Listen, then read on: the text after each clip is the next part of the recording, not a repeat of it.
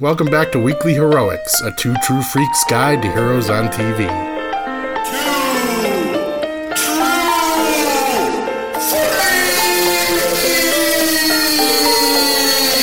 Hi, welcome to Weekly Heroics, a two true freaks guide to heroes on TV. I'm Scott, this is Pat. Say hello. Hello. And we're continuing our Legion, final season of Legion coverage. Hair Metal Hero is just missing in action completely at this point. He'll probably be back for whatever other projects, but he's busy doing Stranger Things stuff. So we will see him when we see him.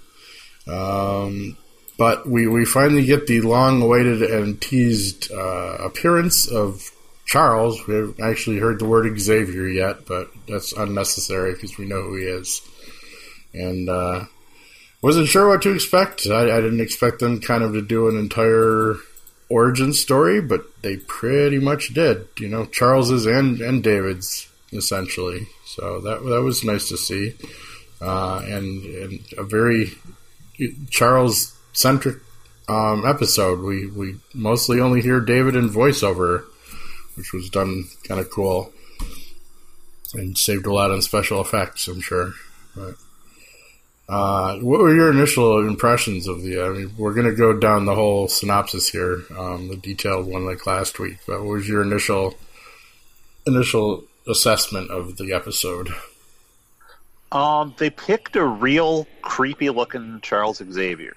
Oh, wow, okay. Yeah, you're not... I don't know, we had hair, so I mean, that was weird. Yeah, but it's Khaleesi's brother. Oh, God, that's right. Yeah, I knew he looked familiar. Yeah, I'd forgotten about that. Well, yeah, that probably added to the creep factor for you, because you apparently realized that while watching. But he's kind of your generic British actor, so I didn't find him creepy other than some of the things he did. But I made the bold claim, on our Weekly Heroics Facebook page, which we have, by the way. Go look for it and join it. That was best Xavier origin story, better than X-Men First Class. Well, I think in both versions he manipulates people to his own ends. Oh yeah, and we've come to a spot where it's like in the comics. It used to be for the longest time. It's like, yes, he's doing that, but it's good. It's for the greater good. Right. Yeah. Now he's doing that. It's like, no, people are people.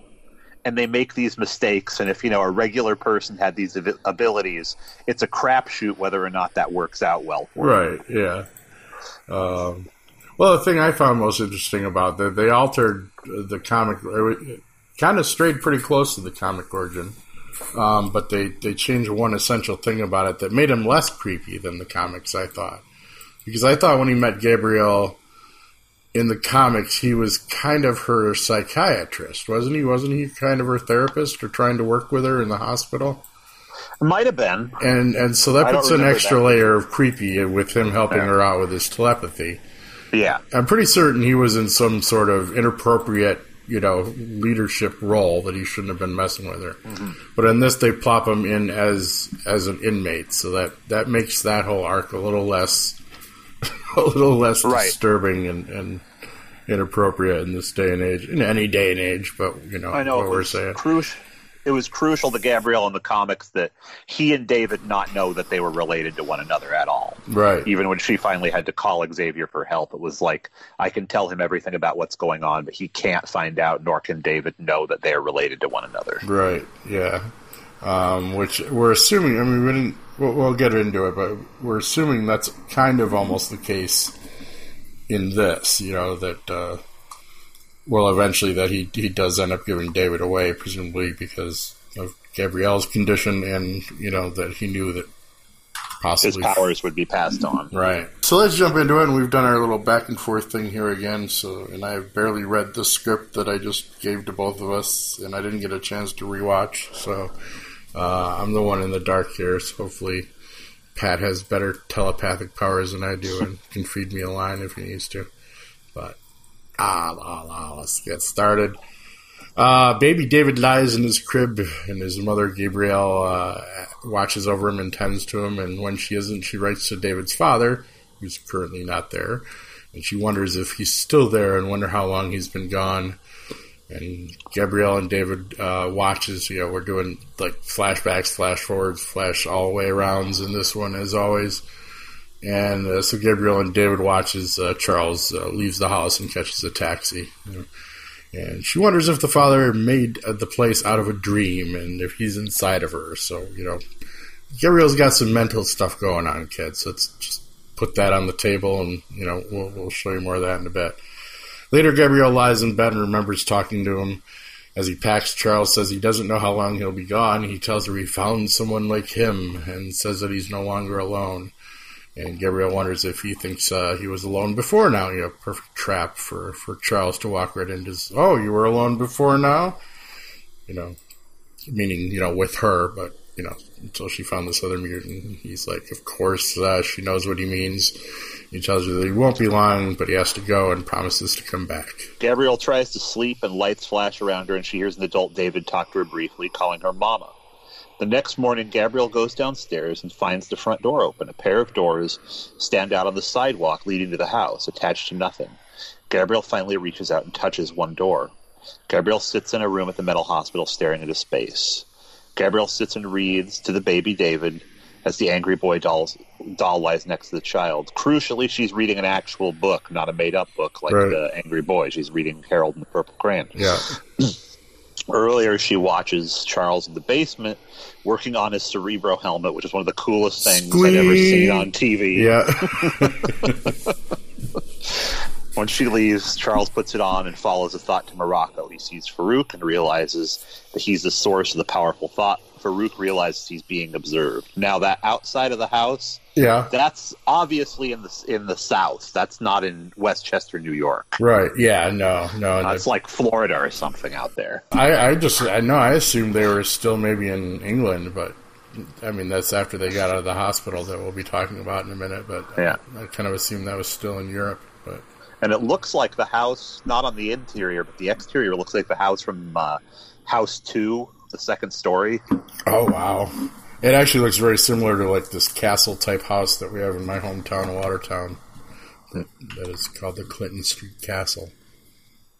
Nice. Yeah, the Westchester mansion from the movies is in Victoria, British Columbia. Right.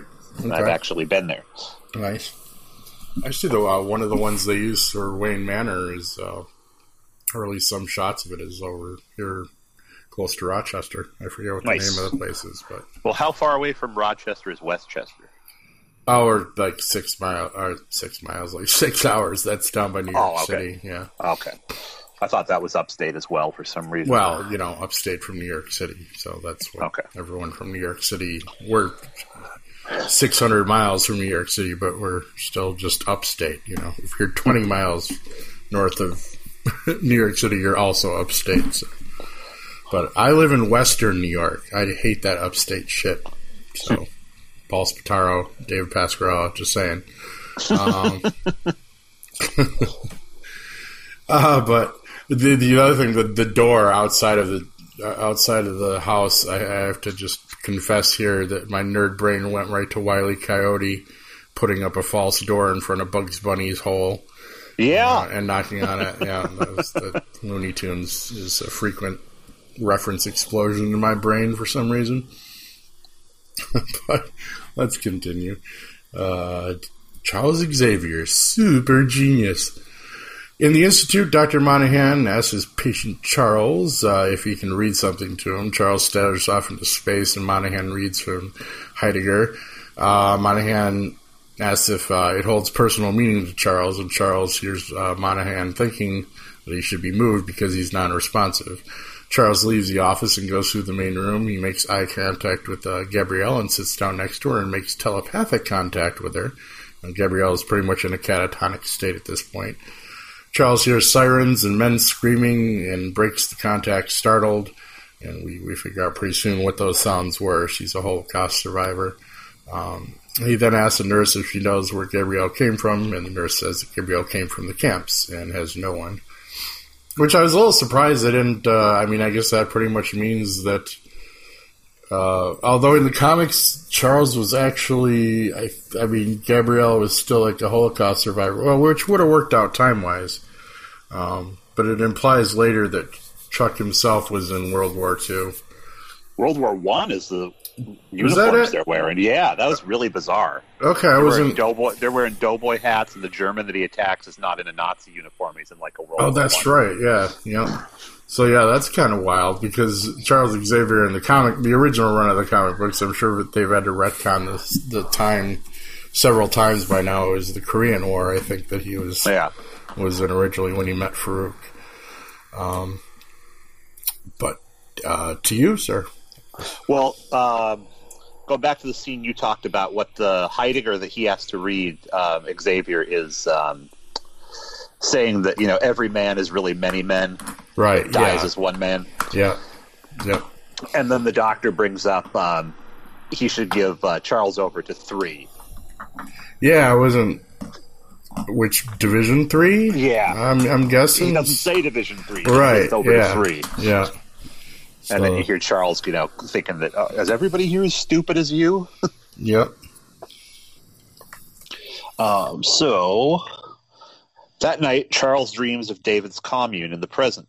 He opens the curtains surrounding the bed and finds a path leading off into a forest. Charles follows the path and comes to a trap door. He opens it and finds himself on a tunnel beneath a battlefield. Gun drawn, Charles follows the tunnel, and Uter officer Ernst attacks him. Is that name in the show? I don't remember that. I don't recall it. But yeah. Ernst pins Charles to the floor, and Charles telepathically commands Ernst to kill himself. Very un-Xavier. He can be forgiven for it, being his life and death situation type thing. But he could have put him to sleep. I mean, but he may not have known the extent of his own abilities at that point. So that's the kind of shit he gets mad at Wolverine about. Right. The Unter officer picks up his gun and shoots himself in the head. David sits before his believers, who chant to him. Now, I remember they're all eating breakfast while this is going on. The breakfast queen scenario. Right. Gabriel asks Charles if she hears something. Charles doesn't. Later in bed, Charles lies awake as Gabriel sleeps beside him. And even though they're holding hands, this mirrors Sid and David in bed because they even have the barrier. Yeah. There's a pillow between the two of them, just like David and Sid. Yeah. So Gabriel lies alone in bed and hears the music of present David's era. They just kind of keep popping in and out of these visions of David's party people. Later she tends to baby David and wonders what he would become as he grows up. Like Charles or like her. So in other words, like either mutant or with some serious mental problems, or probably a good little mix of both.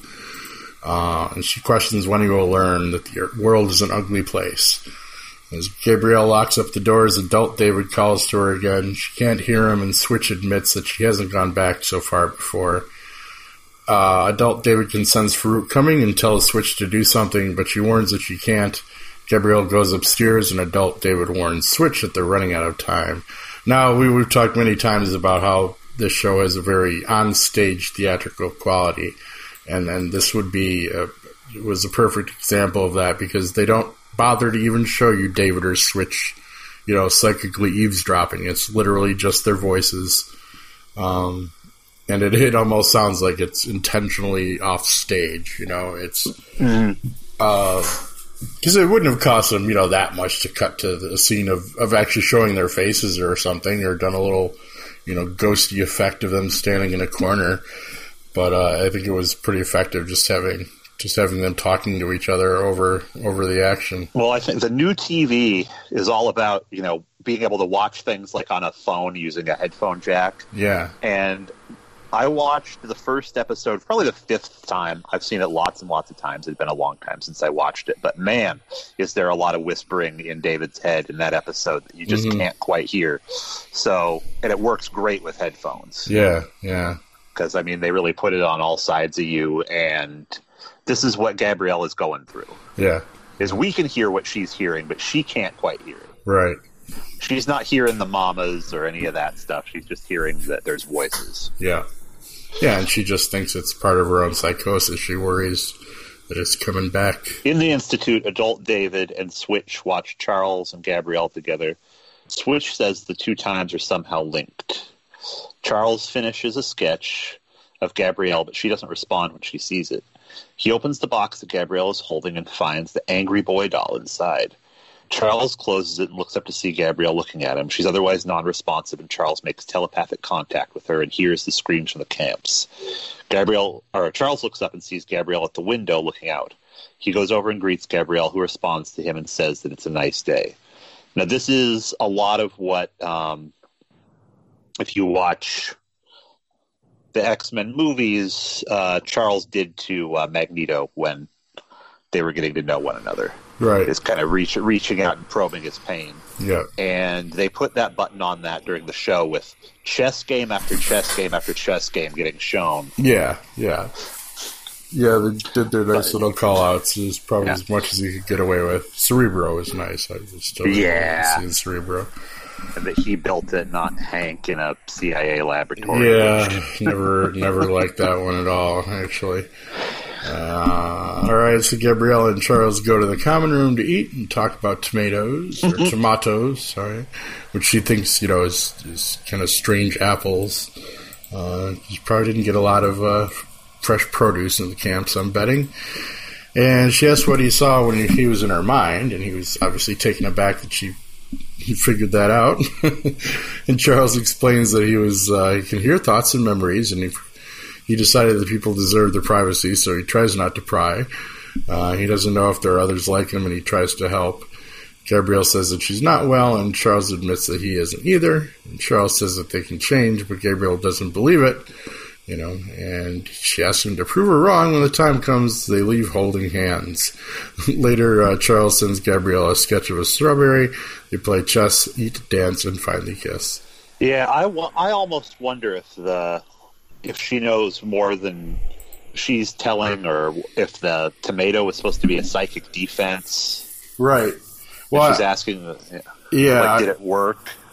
Yeah, I get the sense through all this too, and that I don't know, that she knows when she's talking about where the kid, if they would end up like Charles or like her. I think it's more not necessarily like he end up psychic or crazy, but she's got something darker going on in her that she's worried about him picking up something, actually maybe demonstrably evil, like maybe she's Farouk's current host or something to that effect. I don't know. He's been lying in wait, found someone in the camps. Maybe he found Magneto in the camps. Maybe he was tracking Magneto, and I don't know. Probably not. No, I don't think we're going to see Magneto. No. Unless I'm so scared that this is going to end with like a Tommy Westfall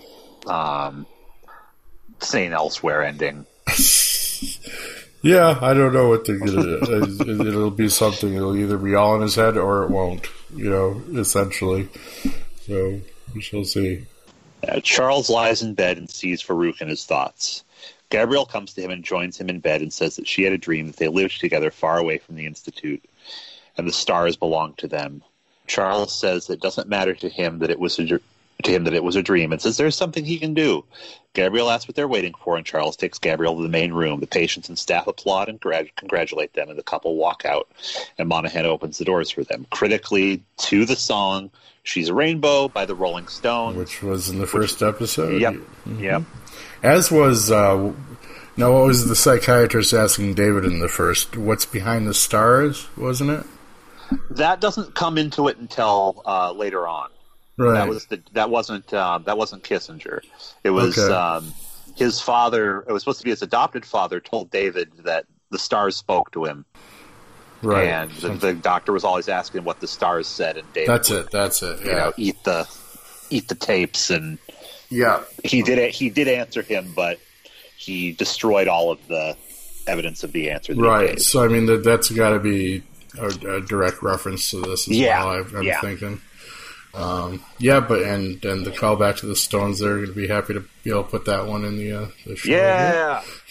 I've been listening to that a lot on my own anyway. But oh, by the way, the song I'm sure some people, if you've listened to the last episode, has figured this out by now. The song that we thought was maybe Blue Jay Way by the Beatles was actually Glimpses by the Yardbirds. So. Oh! The proper tune is in last week's podcast. Great. If you have not heard it yet. Yep. Thank you, Internet, for helping us find that one.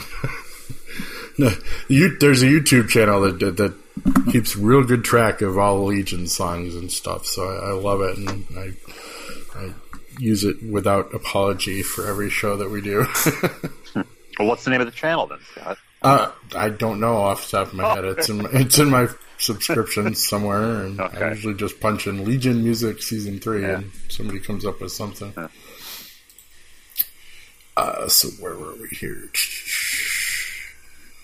Yes, so obviously an egregious abuse of Xavier's power going on here. I mean, that's the way I saw it. He essentially makes the whole hospital just, go ahead, and they applaud him, and, I don't know how much of that was actually real or maybe in Gabrielle's head. But clearly Xavier worked a little mutant magic and got them out of the hospital before they were probably supposed to go. So, yeah, that's probably Xavier's first sin that we got to see. That or the soldier, anyway. At the house, Gabrielle takes care of baby David. She and Charles looks at the baby and adult David sees them from his younger self's point of view. And he wonders why Gabrielle gave him away. Does the whole "why didn't you love me" thing.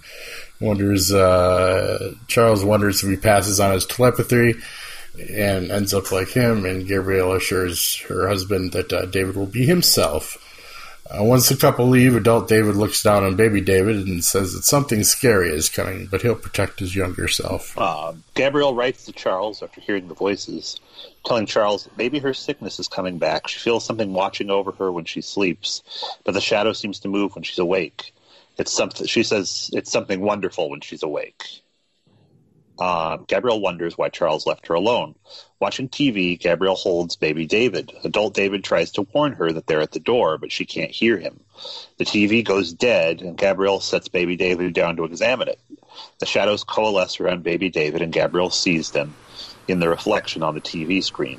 She turns, but there's nothing there, and Gabrielle picks up the crying baby David and starts to go upstairs. The front door is open, and the phone rings. Now, she's watching Switch's dad, the guy who made Switch's tapes on TV, who I think is trying to warn not her, but Switch about what's up. Maybe, yeah. He's like, really confusing.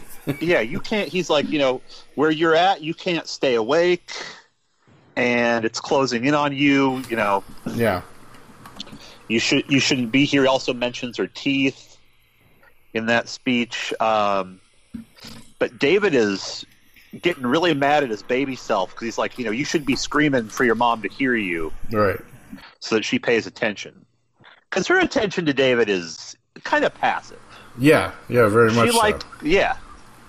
She's not very actively involved in his care. She loves him, but she's like Charles's mom in the first movie where it's like, motherhood is not full attention on the baby. It's, acknowledging baby is there and right. Going and watching TV like many parents do right now. Well, I think there's an aspect, too, that maybe she's just kind of being swept along in this, and she thinks it may all be just Charles's powers and that they're all still back in the, the hospital, which kind of parallels what David's gone through a lot in the first few seasons. Is any of this really happening, and, how much do I really need to be invested in it if it isn't? So, yeah, a lot of interesting stuff going on. I love the actress that plays Gabrielle. She just really crushes it. Whatever she's supposed to be doing, she's crushing it. As far as the tooth thing, I know we're going to cover it later, too, but Tina actually came up with this, and it was an intriguing theory when I, was telling her, it's like, well, we're still, trying to figure out what the tooth deal is, because they actually found it in, the first episode. Oh, yeah. And she thought it was a white rabbit. And she saw it as a little white rabbit statue. And I'm like, no, I think it was a bloody tooth, but that would definitely fucking work for this show. Yep. And it might have been intention that it looks a little like a little white rabbit because there's all kinds of rabbit holes in this universe. So giving Tina props on that one for coming up with a possible alternative, but we find out. Because I thought it was a tiny skull when I first saw it. Right, yeah. And Tina's the one that said white rabbit. I'm like, no, I think it's a bloody tooth. And yeah, I win because we actually get confirmation that it's a bloody tooth this time. But Still, all theories are valid in this podcast, kids. And we'd love to hear yours, so email us at cheapscottproductions@gmail.com if you want to leave some comments. Thanks in advance. It's my turn? Yep. Okay. Gabrielle sits alone at the table, blank piece of paper under her pen, and the phone rings and she finally answers. And a very frantic Charles says that he should never have gone to Morocco, and Farouk is a devil. Static on the line keeps him from hearing Gabrielle, who begs him to come home. She hangs up the phone and the shadows move beyond her. Gabrielle sees something and asks who is there, and Farouk's mental presence enters the house. Gabrielle sleeps. Adult David tries to contact her. She wakes up and hears baby David crying and discovers that the doors and windows out of her bedroom have disappeared, just like what happened in the first episode at Clockworks. Yeah. Baby David continues to cry, and a door appears. Gabrielle goes into the nursery and turns over baby David and discovers that his face is gone. That was creepy. Yeah, it was.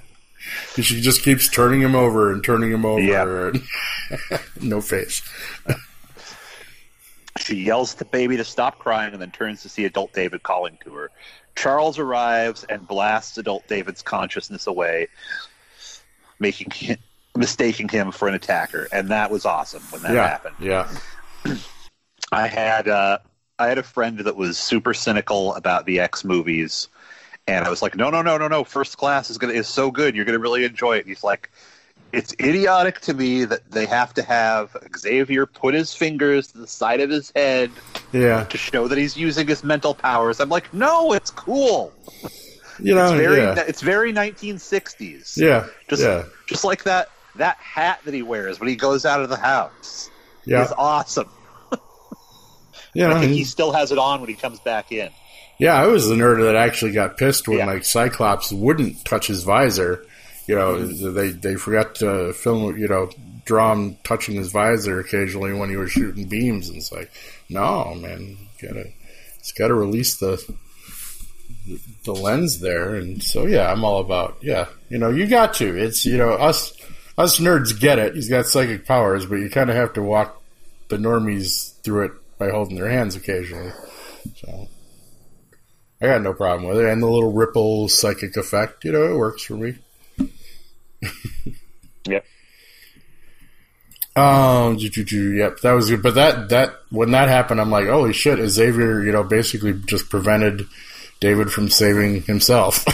So we're getting into some serious timey-wimey stuff here. It's like if Xavier hadn't interfered right then, would David been able to complete his mission? We'll never know. Or will we? I don't know. Yeah, I have a feeling he's going to keep fiddling with it. Yeah.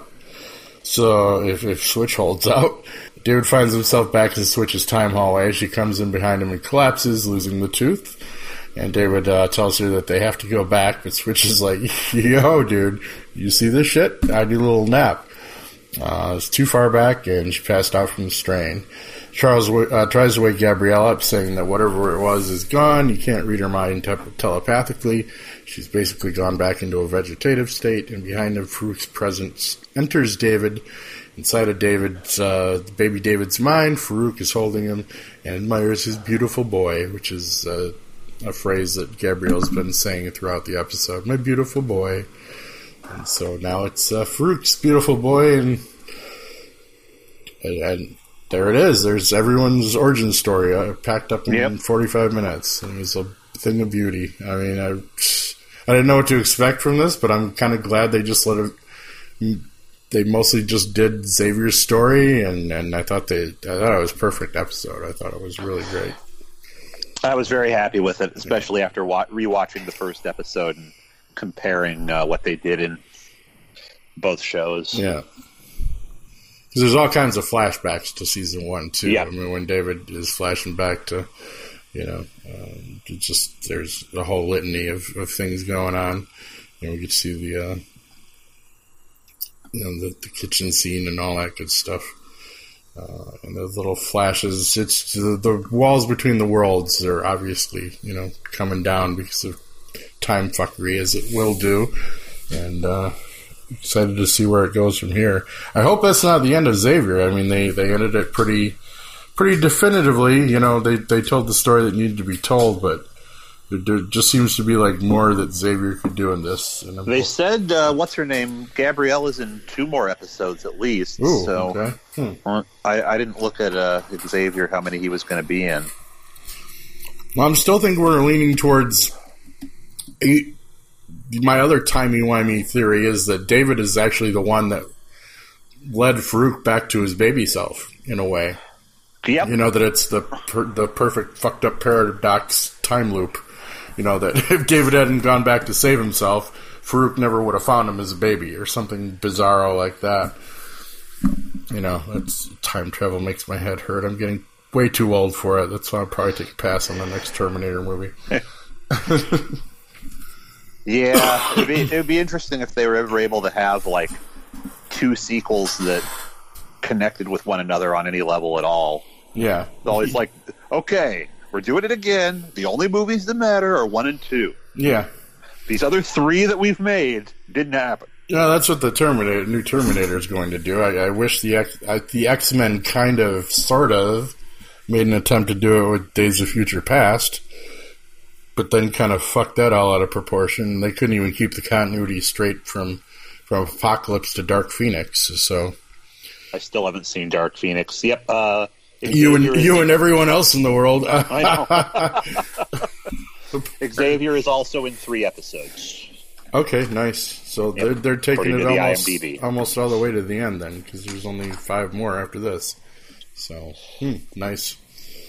I wish Avi Arad and company were watching this, because that's how he's dressed in that is always how I imagine Reed Richards dressed when he leaves the house. How Xavier does, you mean? Yeah. How Xavier's dressed, because it's like I love Reed Richards in a Homburg.